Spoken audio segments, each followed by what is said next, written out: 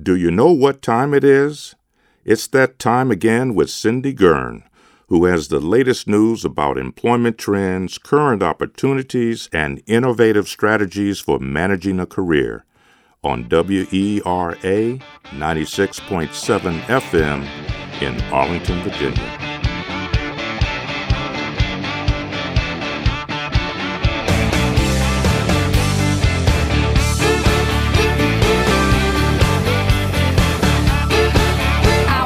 And welcome to Cracking the AI Code Show, where we deconstruct world-class AI experts and learn how to get into data science and machine learning to address the future of the workforce.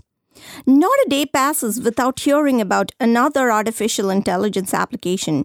Google, Amazon, and other companies like Alibaba are introducing new AI technologies every single day. I'm sure most of you heard at Google I/O yesterday the hype around newer AI technologies. Now, this show will separate the hype and hysteria of AI from reality to better prepare ourselves for the jobs of tomorrow. Today we have with us Princess Aliyah Pandolfi, the Executive Director of Kashmir World Foundation, a nonprofit that develops drone technologies and uses their data and artificial intelligence applications for, believe it or not, protecting the wildlife. Welcome, Princess Aliyah. Thank you so much for having me on your show, Swati. You're very welcome. So I wanted to start off by understanding a little bit about what I call the origin story, if you don't mind. What did you go to school to? And just tell us the steps you took to enter into the world of artificial intelligence. Well, surprisingly, my background is not at all in technology. I love that.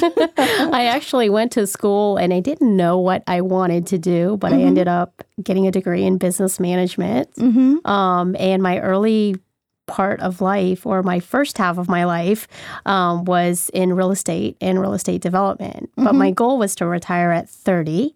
Wow, that's a lofty goal. Which I did. Oh, wonderful. So you met your goal. I did. And honestly, I did not know what I was going to do, but I knew whatever it was had to be something I was going to be obsessively passionate about. And I met my husband because of my cat. So to me, that was the biggest sign that I'm going to dedicate the rest of my life to helping animals, especially endangered species. And as I started looking at and understanding how different types of nonprofit organizations are applying technology, I realized very quickly that there was almost very limited to no technology that was being applied for whether you're learning about different environments and the species that live within that, and or mostly importantly for the protection of endangered species because of the rhino poaching crisis and elephant poaching crisis. Tigers and all kinds of animals have been exploited for a very long time, but now we're getting to a place where we do have to care about the species that are not in abundance as they used to be. So I started looking at alternative ways of being able to help understand as well as apply technology to protecting different endangered species. And fortunately, my husband's a chemical physicist, and he's been working with drones for a very long time. So he would expose me to a variety of different technologies, including drones and artificial intelligence. And I'm a very curious person myself. So when I looked at a drone, and I wanted to use drones to help find poachers in the African bush, I very quickly understood that it was not going to be possible with a camera. And it was also not possible with a human watching a video. And I knew that it has to be a very fast processing capability of a system to be able to analyze all situations and say, okay, this is a ranger, this is a tourist, this is the military. And when I take out all those factors, these have to be poachers in the bush. They're carrying weapons. What types of weapons are they carrying? And have the ability to process that within seconds and then provide a map and a way for the closest rangers to find those poachers and stop them before they killed the animals. So my first project actually was an international challenge called the Wildlife Conservation UAV Challenge. And it was a few different goals. Number one goal was to develop a technology, drone specifically, with embedded systems that allowed onboard data processing. So most drones even now are only capable of processing data after you've recorded it. However, when I started the project in 2013, I was like, no, I don't want that because we can't wait to get that data back and find those poachers. So we need to be able to process that information on board the aircraft and be able to allow the rangers on the ground to make the decision of reprimanding and being able to stop the poachers. So that's kind of how I got started into it. So that's interesting. Sorry to interrupt, but I don't often see non-technologists, especially like you were in the field of real estate. And talk to me a little bit about what are the tangible steps you took to get into the world of technology. I know everybody's curious, but sometimes they're challenged with understanding what are the practical steps to follow to get into the world of technology, especially coming from something as diverse as real estate. I think the number one thing I would think is you have to be passionate about it. And I think regardless of what it is that you're trying to accomplish. If you are passionate, you're willing to learn something new. It's not scary. It's not hard. It's challenging. And I think most people that want to accomplish something in life, they like that feel of a challenge. And for me, this was a challenge. This was a challenge that was far beyond the reward that I could get, because the reward was I've helped made a difference and helping save an X number of animals, right? So for me, it was all about, well, how can I accomplish that? And if that means learning certain skills, I'm not going to stand back because I didn't take a class in college or because I didn't have that background. I'm going to find a way to make this happen. And I was able to utilize like a lot of my personal skills of business and being able to find experts in different fields. And like I said, with my husband having a very technical background, he started a network called the Technology Assisted Counterpoaching Network in the early 90s. And it's a group of people from around the world, scientists, engineers, who contribute their time and their skills to helping develop technologies for wildlife conservation, but primarily for counterpoaching. So I had a pool of the most amazing people from around the world that were willing to help me understand, because I didn't have the time, because I was, against this time barrier of, well, we've got to do this challenge. Is this amount of time I have? I can't do it myself. So then I reached out to people around the world that had the skill sets of being able to develop a drone and understood AI, but at the same time cared and wanted to be part of something greater. So I had over 150 teams that were competing in the challenge, and I was able to review design concepts and have a better understanding of drones, types of drones, and from around the world, like, where people were in their understanding of artificial intelligence. Right. So when I started, I mean, it was very different in 2013 to where we are now. Like at that time, people thought I was crazy. Right. For very nascent. And even the computing power wasn't there. Exactly. But when you look at how small computers have become, like something, and cheaper too, something as small as a Raspberry Pi or a Raspberry Pi Zero, Jetson board, all of those are tiny little computers, but have the computing power to process information. Right. So we started looking at embedded systems from that perspective. How can I take this small computer, put it onto my drone, because I'm very limited in the weight.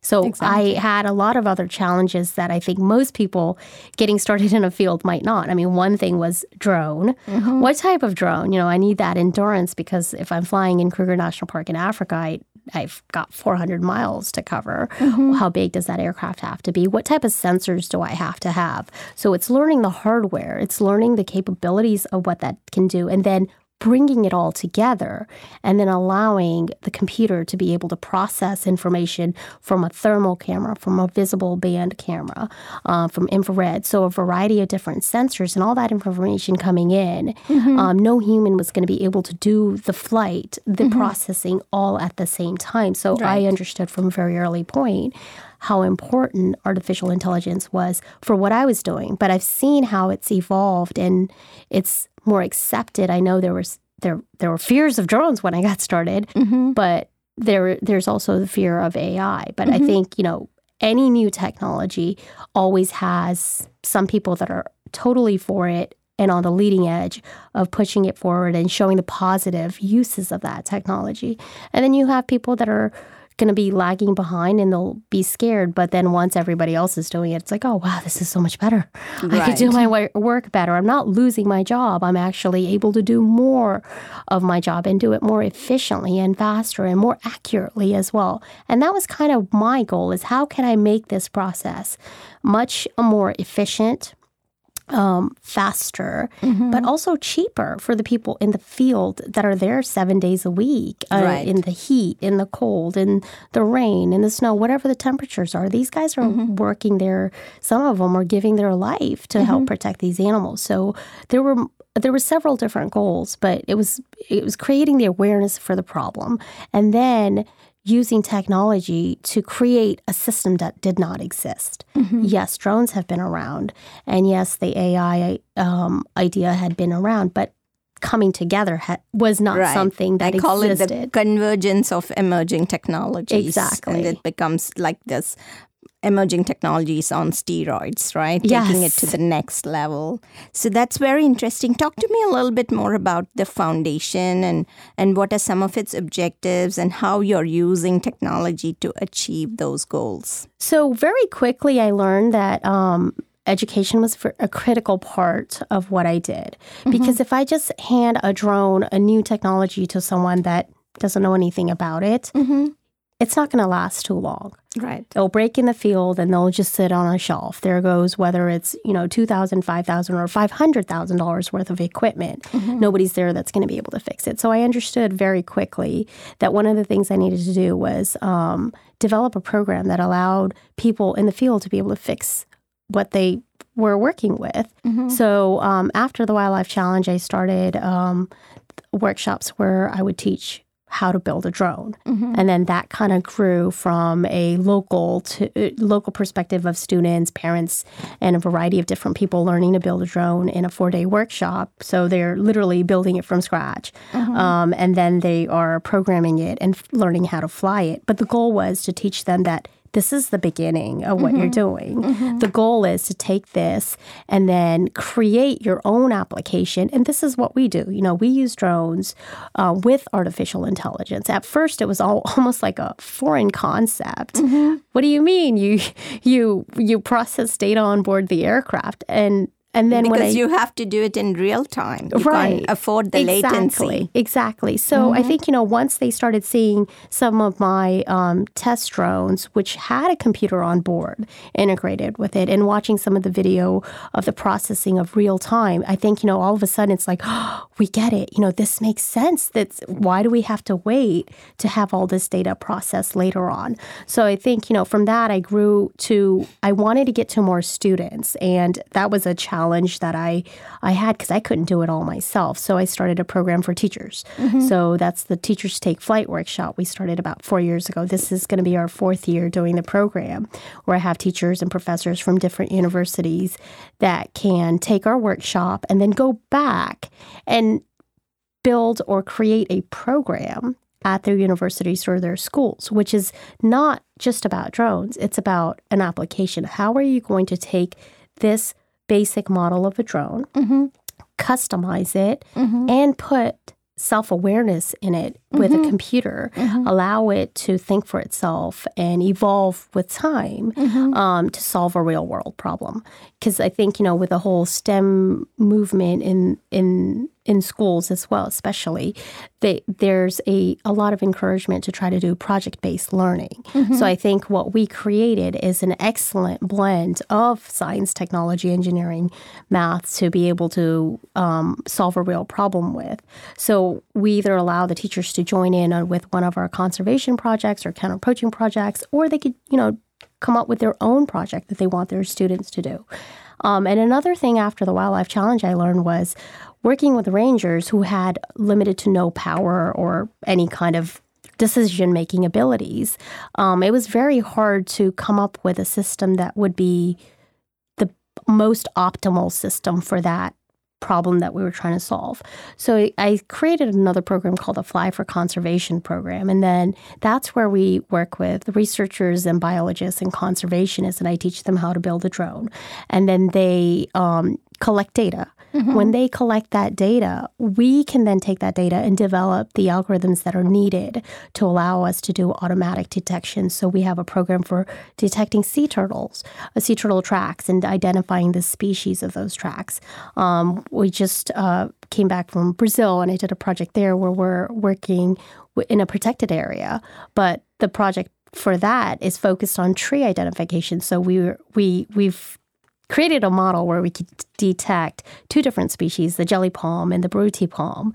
And then that will be used by the locals in Brazil to be able to have a better understanding of their environment, where these trees are that they use as well, and then come up with an agroforest concept where we can have the locals being able to live in harmony and in balance with the environment that they're within. So our projects have kind of have expanded from just my first project to a wonderful to cover a variety of geographical areas as well.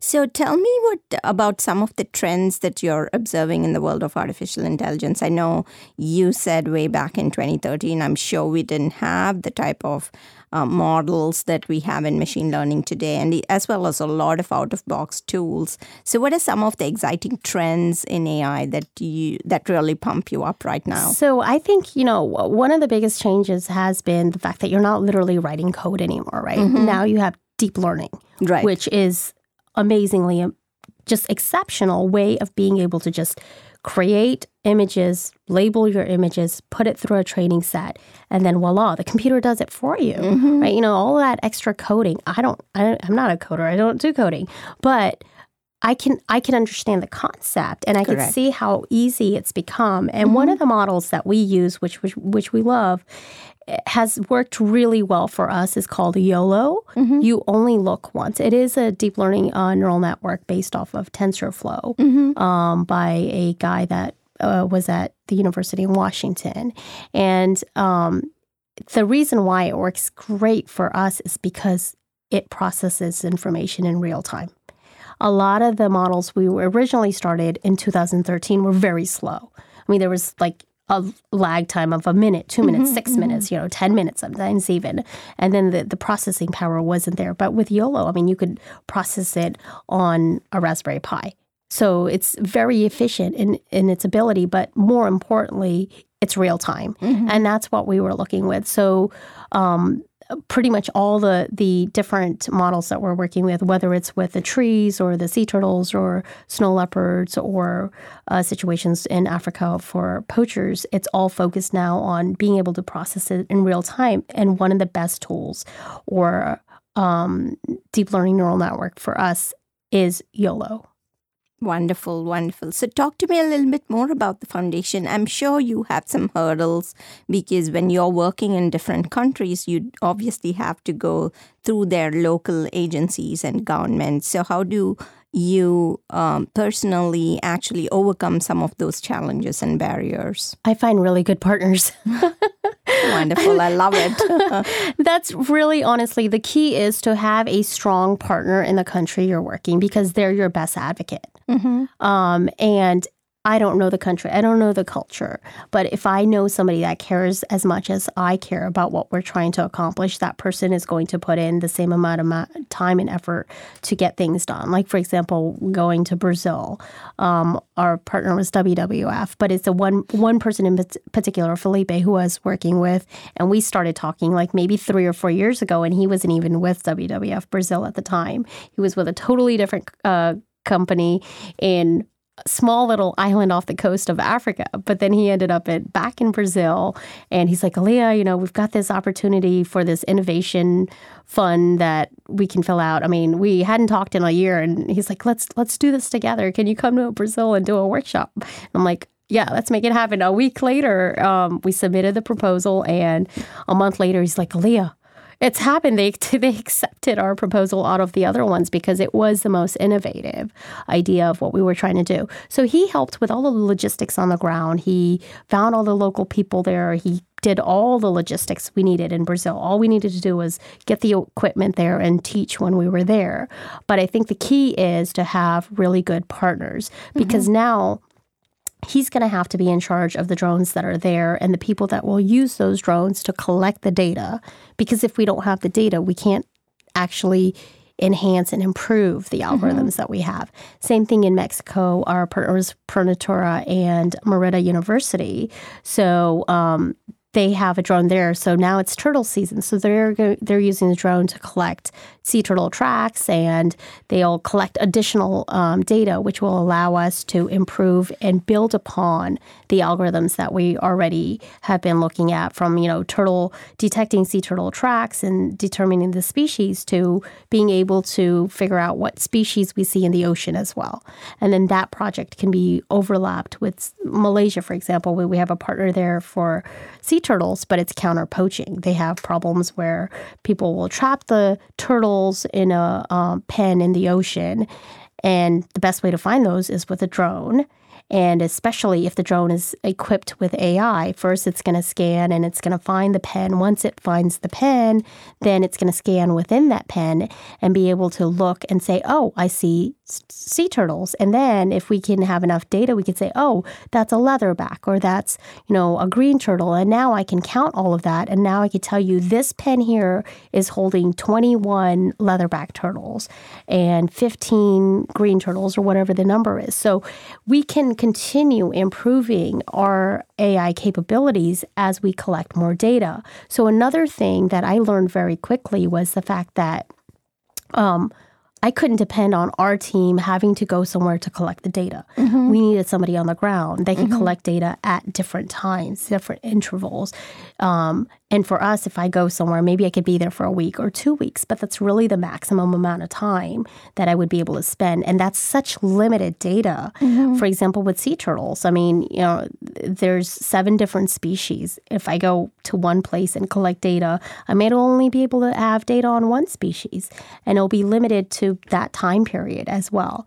So the reason why now we do our Fly for Conservation workshops in the countries where our partners are is because then we can have them collect the data, send it back to us, and we can continue to enhance and improve the AI capabilities. Wonderful. So last of all, I would love to know from you for some good advice for those that are trying to navigate the world of AI. And these range from students to people who are in the mid-level in their careers. So what sort of jobs should they be looking for, and any tips about how to enhance their skill set to work on AI projects? This might sound a little strange, but I don't believe in a job. The reason why is because I think, if you're looking for a job, then you're just looking to get paid. But if you're looking to make a difference, then I think you will find more jobs. The reason why is because you're going to work towards improving your skills. And a lot of people forget, when you're in college and you're going to graduate, jobs are not just going to be waiting. You have to make the effort. So I work with a lot of different interns from all over the world. And one of the best things is that that internship allows them to have the opportunity to get exposed and involved with a project. So the best advice I would give to whether you're a student or even, somebody in a totally different career, is to volunteer for an organization that is working with AI. Expose yourself to the type of things you care about and how is AI being applied to that? And if it's not, maybe you could find a way. That's what I did. I created my own path. I didn't follow somebody else's path on it. So I think, it's either you can find a company that's already doing what you care about and they're using AI, or you find a problem you care to solve and find a solution for it, which could require AI or some form of deep learning for it as well.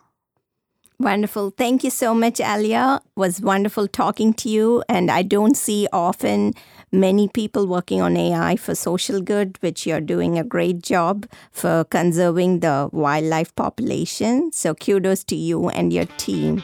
Until next time, goodbye, everyone. Thanks again. Thank you for tuning in to the Workforce Show. This interview and others can be found at wera.fm or at careercentralonline.com. Thank you for listening. Until the next time.